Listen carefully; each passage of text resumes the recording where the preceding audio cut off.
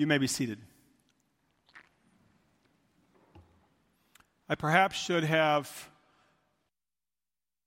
next week, I'm going to switch mic, thanks. I perhaps should have saved that hymn for next week because we're doing 1 Corinthians 13 next week. Nothing wrong with singing it twice in a row, I guess. So to grasp today's text, sort of the emotional impact of today's scripture passage, I need your imagination in two steps. The second step is maybe going to be a little bit more of a stretch than the first, but both are important. So step one of your imagination, I want you to imagine that you love ice cream as much as Pastor Bob does. So I've become even more famous in the last couple of weeks for my love of ice cream. And honestly, about 6 weeks ago, Linda and I decided to go low carb. And I was doing pretty well, and even since then, I haven't had baked potato or rice or maybe just a handful of potato chips and all that time. Yesterday, I sent a text to my family. I went past the Krispy Kreme donuts, I want to say like 8 times, a whole tray of them, and didn't even eat one. There are certain things I'm fine with resisting, but ice cream has been a bigger problem for me. And I'm going to blame it on the anniversary Sunday when they had all that Moo Moo chocolate. And then there was leftover Moo Moo chocolate that had to be eaten by somebody. And then I was kind of getting through all that, and we finished up our carton of leftover ice cream. And I went to Indianapolis for a meeting the last couple of days. And I want you to know my wife is the one that made the hotel reservation. And when I was taken there by the Uber driver, right next to the hotel, within walking distance, and so I don't have a car, was Freddy's frozen custard. So I was there for a couple of days and in meetings all day, and so only there during the evening. And Linda said, well, how many times did you go to Freddy's? I said, only twice. So at any rate, I have this weakness, okay? So I need you to imagine for a moment that you love frozen treats as much as Pastor Bob. That's step one. Step two, I want you to imagine that the only ice cream or frozen treat of any kind in Hickory, North Carolina is manufactured at the Buddhist temple on Sandy Ridge Road. So they make it, they pray mantras over it as they make it, they dedicate it to Buddha, they enjoy it as part of their worship. And then whatever they have left over, they send to the local grocery stores to sell. And again, using your imagination, I want you to imagine that's the only source for ice cream or frozen treats in Hickory, North Carolina. And you really like it. Okay, you got it? All right, so a couple of questions for you. Would you buy the ice cream in the store? And if someone else bought it, would you eat the ice cream that they bought? If you went to someone's home for dinner and they were serving ice cream, would you ask them, where did you get it? And if someone else made a different choice than you did about ice cream, would you be okay with that, whatever your choice was? So this is almost parallel to the dilemma that faced the first century Christians in Corinth and in other places. And maybe it brings it home a little bit more real to you. So when Paul begins this chapter, he starts out now about, and that's a phrase that tells you he's responding to the second topic of the ones that the Corinthians wrote to him concerning. So the Corinthians is divided into two. 1 Corinthians is divided into two parts. First, what Paul has heard concerning the Corinthians, that's chapters 1 through 6. Chapters 7 and following, what he heard from them. They wrote to him. And the first question had to do with sex and marriage, and that's where we were last week in chapter 7. When Paul uses the phrase now about, he's changing topics here. So he's got a new topic, but it's one of the topics that they had written to him in their letter. Now about food sacrificed to idols. The word food actually doesn't appear in the text. It's literally things sacrificed to idols, which probably means food, as we're going to see in the rest of the text. But basically, he's raising the question, things sacrificed to idols. And interestingly enough, the Greeks who actually worshipped at the idol temples did not use that word. So by using the word idol, he's putting a Jewish Christian spin on it, a negative spin on it. They would talk about things sacrificed to a divinity. Or, they may think about things sacrificed to our beloved God. Right? But when you talk about it from a Jewish or Christian perspective, you use this compound word, which is just one word in Greek, now about idol-worshipped things, like things sacrificed to the idols. That's the topic which he will address here in this chapter. So I see 4 basic points that Paul makes, and this is one of those sermons where you will follow me better if you pull out the Bible or pull it out again and find 1 Corinthians chapter 8, because I just want to follow what I see as Paul's 4 basic responses to that. And then we're going to try to see if it fits somewhere in our world when we don't live in a world where you have to buy ice cream that was manufactured at the Buddhist temple. What else might be involved? So here we go. Paul's 4 points in response to food sacrificed to idols. Number 1, knowledge is tricksy. So I thought I was borrowing Trixie from Gollum in Lord of the Rings and J.R. Tolkien, but I actually learned that Tolkien borrowed a rather common word in older English, goes back to Shakespeare, and it means kind of what it sounds like it means. So Paul apparently quotes the Corinthians when he says in verse 1, we know that, quote, we all possess knowledge. The accumulation of knowledge has been a cultural value from Paul's time and maybe before all the way up until now. And it's for you, right? So you realize that you're born with a relatively blank slate, and you only get 70 or 80 years to accumulate all the knowledge that you're going to accumulate in a lifetime. And it's not enough time. Trust me, the older I get, I'm 3/4 of the way toward that, 80 or so year mark. And just about the time you start to think I'm learning a few things, then you can't remember half of them, and nobody cares what you think anymore. So it's a relatively short amount of time to accumulate knowledge, and it's a high value in our culture. So Paul says, he concedes to them, this is your point, we all possess knowledge, and he's referring to things sacrificed to idols. Apparently this was the kind of proverb that people would quote to sort of end a conversation, to sort of shut things down. Sort of like we might say, to each his own. And that means, okay, I'm done talking about this. You got your opinion and you've got mine. We all possess knowledge, is what they would say. The last couple of days I've been in Indianapolis, and I was there for a meeting of the United Church of Christ, and we had a number of different conversations. And my part there was to say, what does it mean to be evangelical or conservative? Are conservatives welcome in the broader church? And somebody made a comment intending to be very affirming of me and other people self-identified as conservatives in the room along the line of, it's really okay. You believe what you believe. I believe what I believe. I think we all ought to be okay with what other people believe. And my response to that was, as an evangelical, I just want you to know that if you say that in the presence of an evangelical, you're probably not going to get a nod. So I want to be respectful of you, but I actually don't think that it's okay to believe whatever you want to believe. There are things that are true and some things that are not true, and I would like to be clear about that. So Paul's response to this proverb, we all possess knowledge, which is along that same line. Everybody knows what they believe. Paul's response sounds like this. Well, yes and no, because knowledge is tricksy. Some knowledge is good, and some knowledge is counterproductive. So he says, knowledge puffs up, but love builds up. So the more you know, the more you are at risk of pride. And when you're proud, then you are likely not to be concerned about the impact of your life on another person. I'll never forget moving from my freshman year to my sophomore year in college. And I don't know why they didn't tell us this in high school, or maybe I forgot it, but it was in college where they chose to tell us the definition of the word sophomore. Do you remember that? Like, it means wise fool.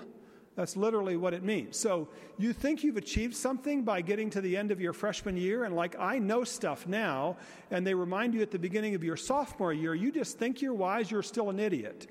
So this is the idea of the accumulation of knowledge, because the more you know, the less you realize that you do know. Somebody quoted Dr. Phil in my Bible study the other day, and, it's always a little risky, I guess, to quote Dr. Phil, but he's right on this point when he says, you don't know what you don't know. So there's where Paul goes here in the next verse. He says, those who think they know something, verse 2, do not yet know as they ought to know. And then he gives a third response. So knowledge puffs up while love builds up. Those who think they know something don't know what they ought to know.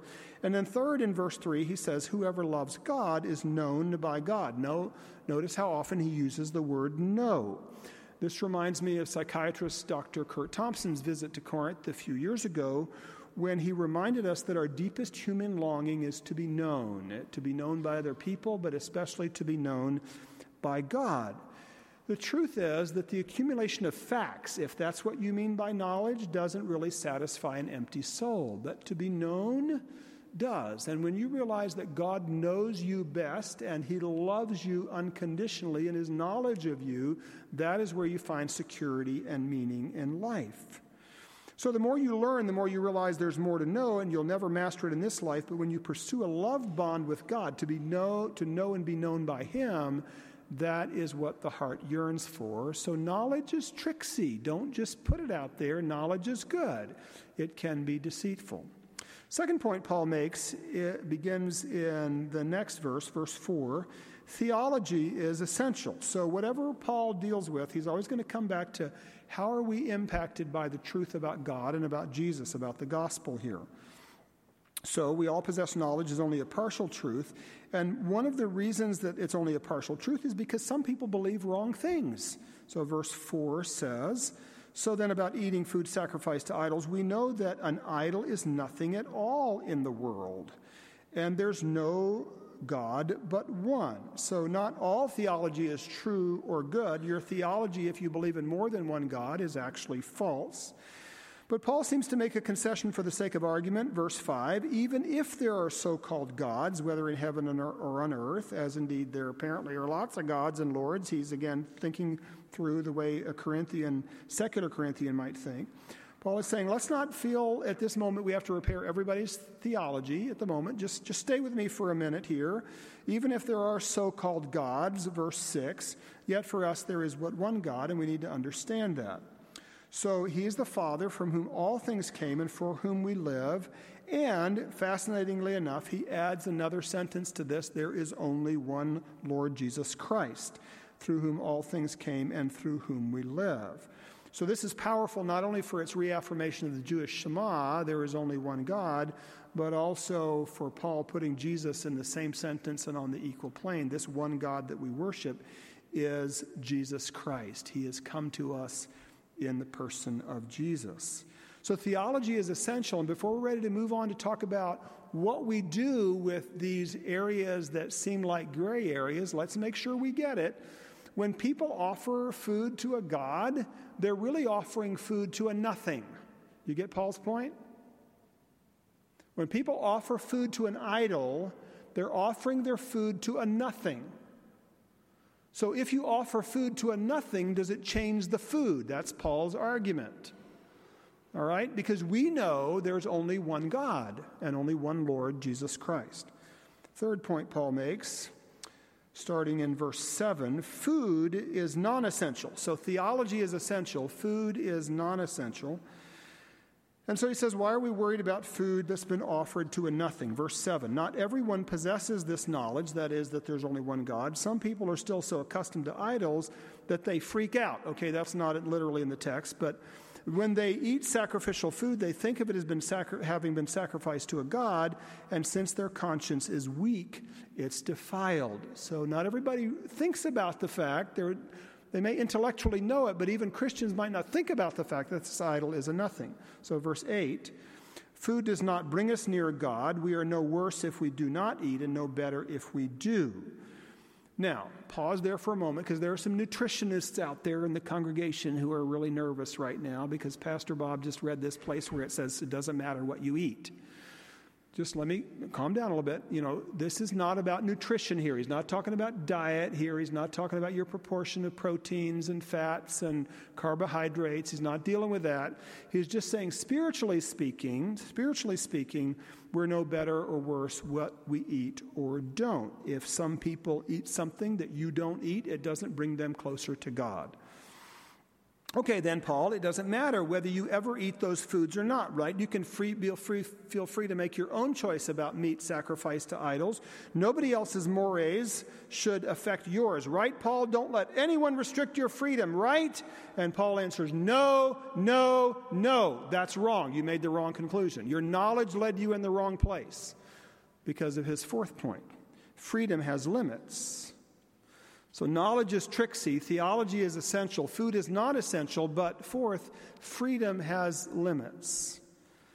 So remember where Paul first started. His first response was we all possess knowledge, was knowledge puffs up, but love builds up. So now he's going to circle back around to this argument. What does it mean to think about love and not knowledge when you think about food? So he's been increasing, or at least reaffirming, their knowledge of what's true. Paul's not anti-knowledge. He just doesn't want your knowledge to dilute or displace your love. So not everyone knows that by eating food sacrificed to an idol, you're eating it to a nothing, and that it doesn't taint the food. Nothing about that. The food that you've ingested actually is not like ingesting an idol, right? So Paul has made the yes case convincingly. Yes, it's okay to eat food sacrificed to idols. Now he's going to make the no case. You're also free not to eat that food. Why would you not eat the ice cream that was manufactured at the Buddhist temple in dedication and propagation of Buddha? Why would you not eat that food if Buddha really isn't a god and if the religion is false? Why would you still not eat it then? Why does it matter? Verse 9.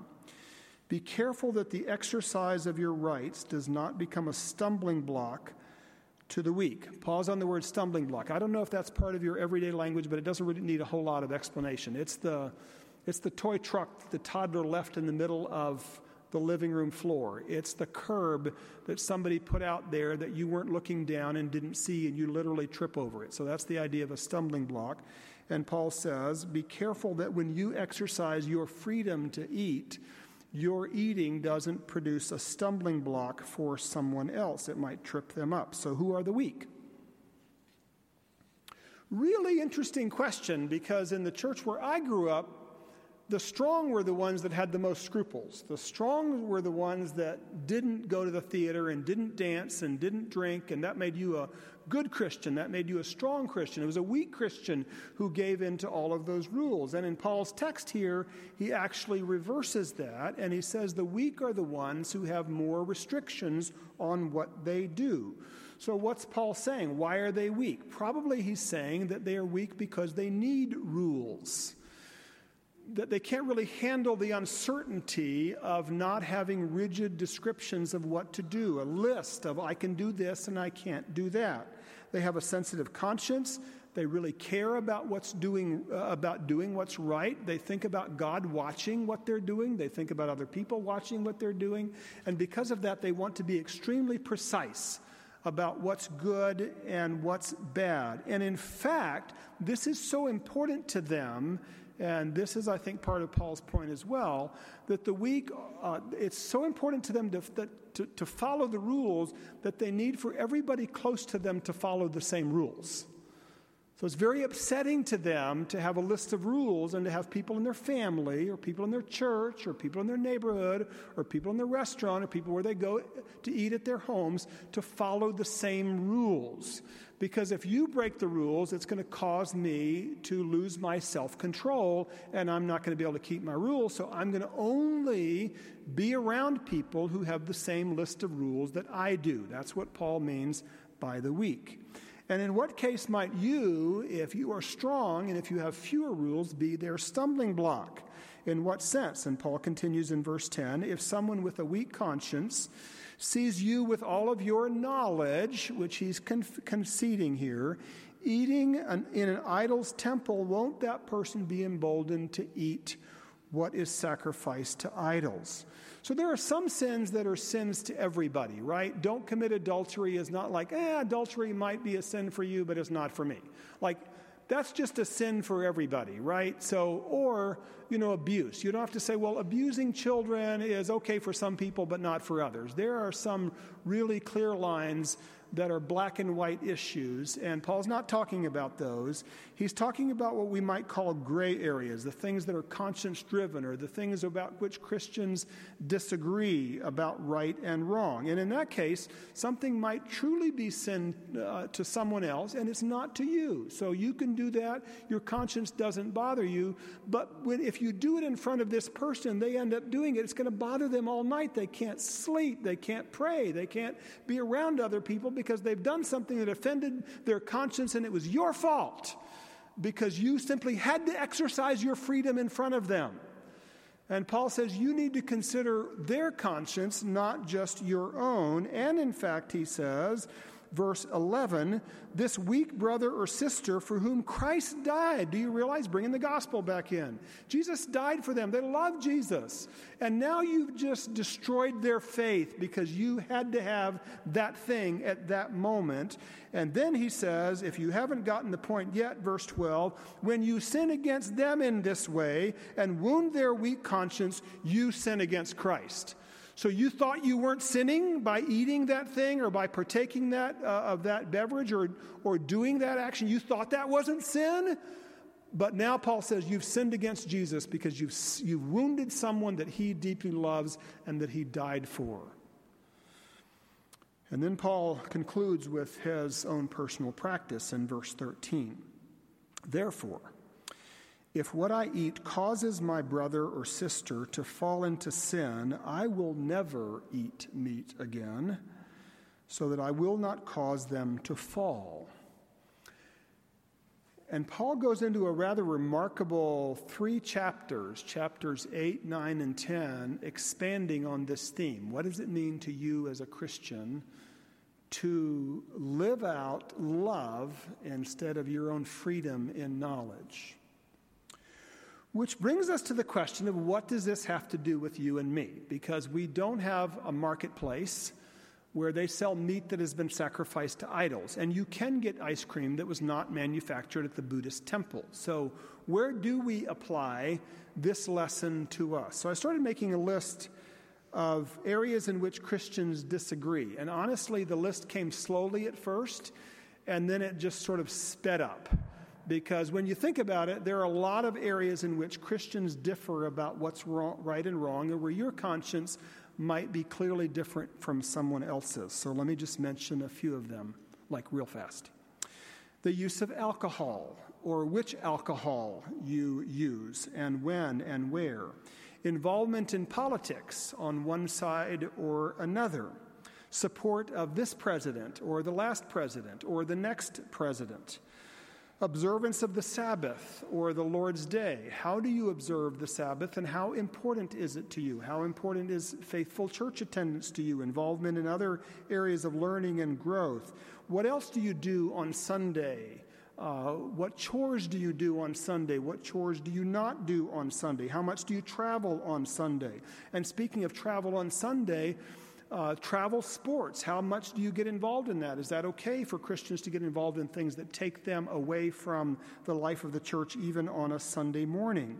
Speaking of children, differences of how you raise children, how you discipline children, whether you use corporal punishment on your children or not, whether you put them in a Christian school or a private school or a public school. Guns and gun rights would be areas in which Christians disagree. What kinds of film and art are appropriate for Christians to watch and enjoy, and when do they go over into areas that maybe we should not support? What constitutes good stewardship, and when are you really wasting God's money and just lavishly spending it on yourself? When does it become greed and, sort of self-aggrandizement rather than really using God's money for the very best uses? Then there's a whole range of issues about sex and marriage and divorce and remarriage and abortion that are related in some way to this. Then there are your devotional practices, when and how and where and how long you talk to God and in what ways, and how important is that to you and how important it is to other people in terms of what they do. How about fraternities and sororities in college and beyond, and how they tend to influence young people? There are Christians who disagree about that, or affiliation with the Masonic Lodge or some other organization outside the church.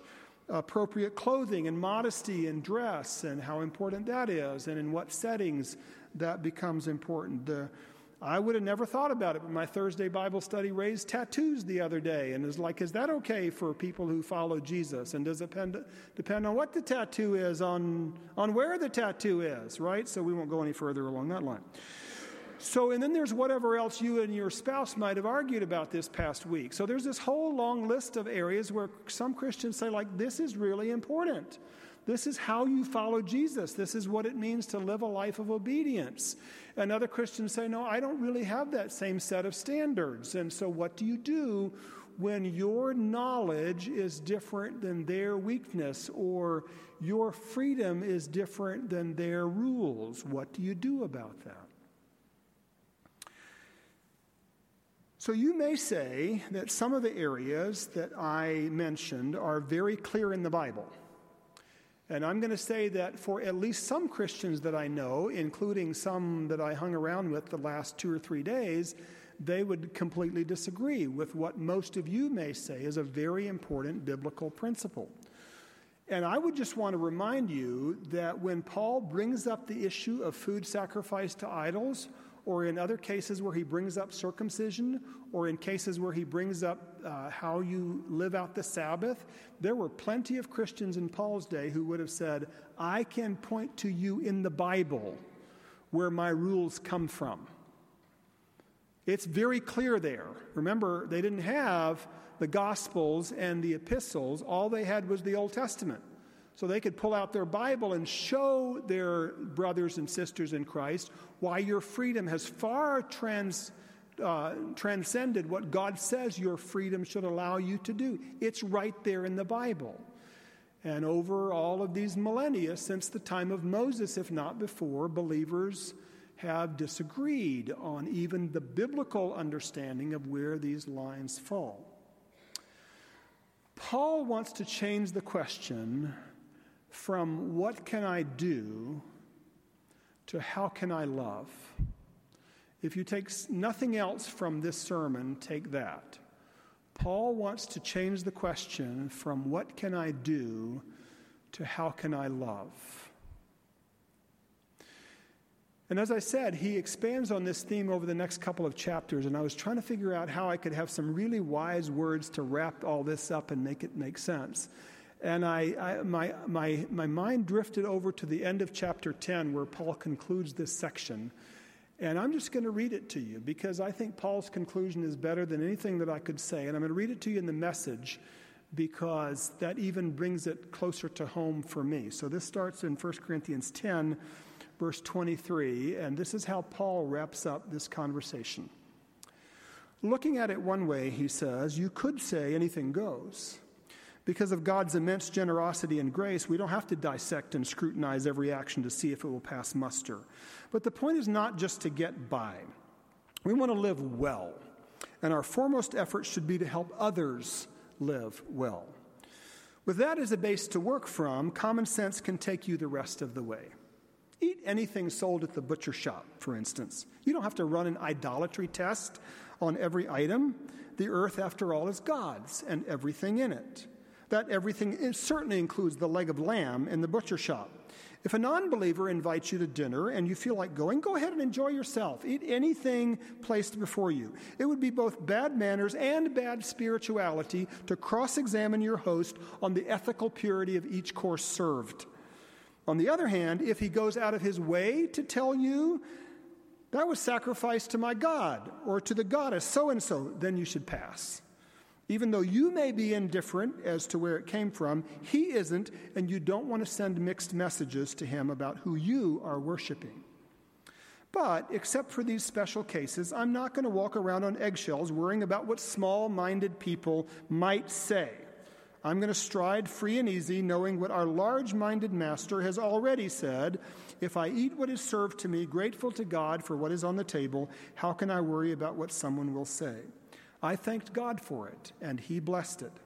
So eat your meals heartily, not worrying about what others say about you. You're eating to God's glory, after all, not to please them. As a matter of fact, do everything that way, heartily and freely to God's glory. At the same time, don't be callous in your exercise of freedom, thoughtlessly stepping on the toes of those who aren't as free as you are. I try my best to be considerate of everyone's feelings in all these matters. I hope you will be too. Amen. So I raised among the issues where Christians differ the issue of our politics and our support of this president or the last one or the next one. Someone sent me an email this week that was forwarded from Franklin Graham in which he asked us to pray for the president. And I was trying to think about ways in which I might pray for the president that aren't political, because I want to pray for this president the same way I prayed for his predecessor and will pray for his successor no matter who he or she may be. That's my duty as a Christian, to pray for all of those who are in authority over us, and that's what Paul himself commanded us to do. So in order to get out of my generation and not be accused or thought of, although according to Paul I shouldn't care what you think about it, right? But to get out of that and just pray a prayer for the president, I went back to our hymnal, and you can turn there if you want, but you don't need to. At the back of your hymnal are some prayers I borrowed from number 10, which was written in 1941. So just as World War II was breaking out, or maybe it was written before then, but it was published then. And it's a prayer for our nation, a prayer for those who govern over us. And I would like for you to join me in your hearts as I pray this prayer for our nation and for its leaders. Let us pray. Almighty God, the Father of mankind, you have commanded us to make intercession for all men and women.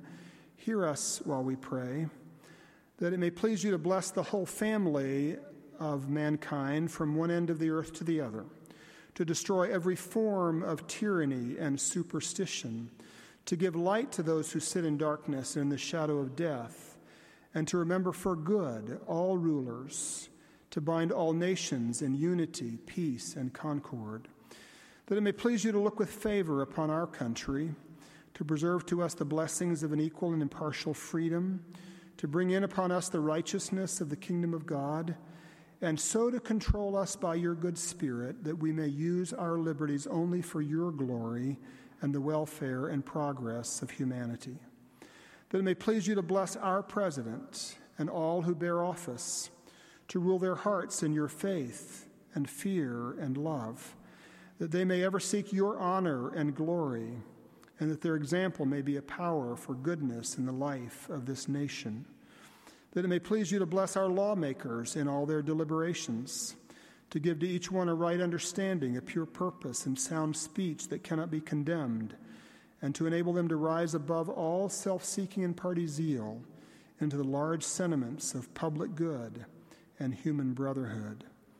That it may please you to purge our political life of every evil that would keep back the people from the highest measure of virtue and happiness, to subdue in this nation all unhallowed thirst for conquest and love of vain glory, and to inspire us with calmness and self-restraint in the endeavor to accomplish your will everywhere upon this earth. These and all our prayers we make in the name of Jesus, who taught us to pray, Our Father, who art in heaven, hallowed be thy name. Thy kingdom come, thy will be done on earth as it is in heaven. Give us this day our daily bread, and forgive us our debts as we forgive our debtors. And lead us not into temptation, but deliver us from evil.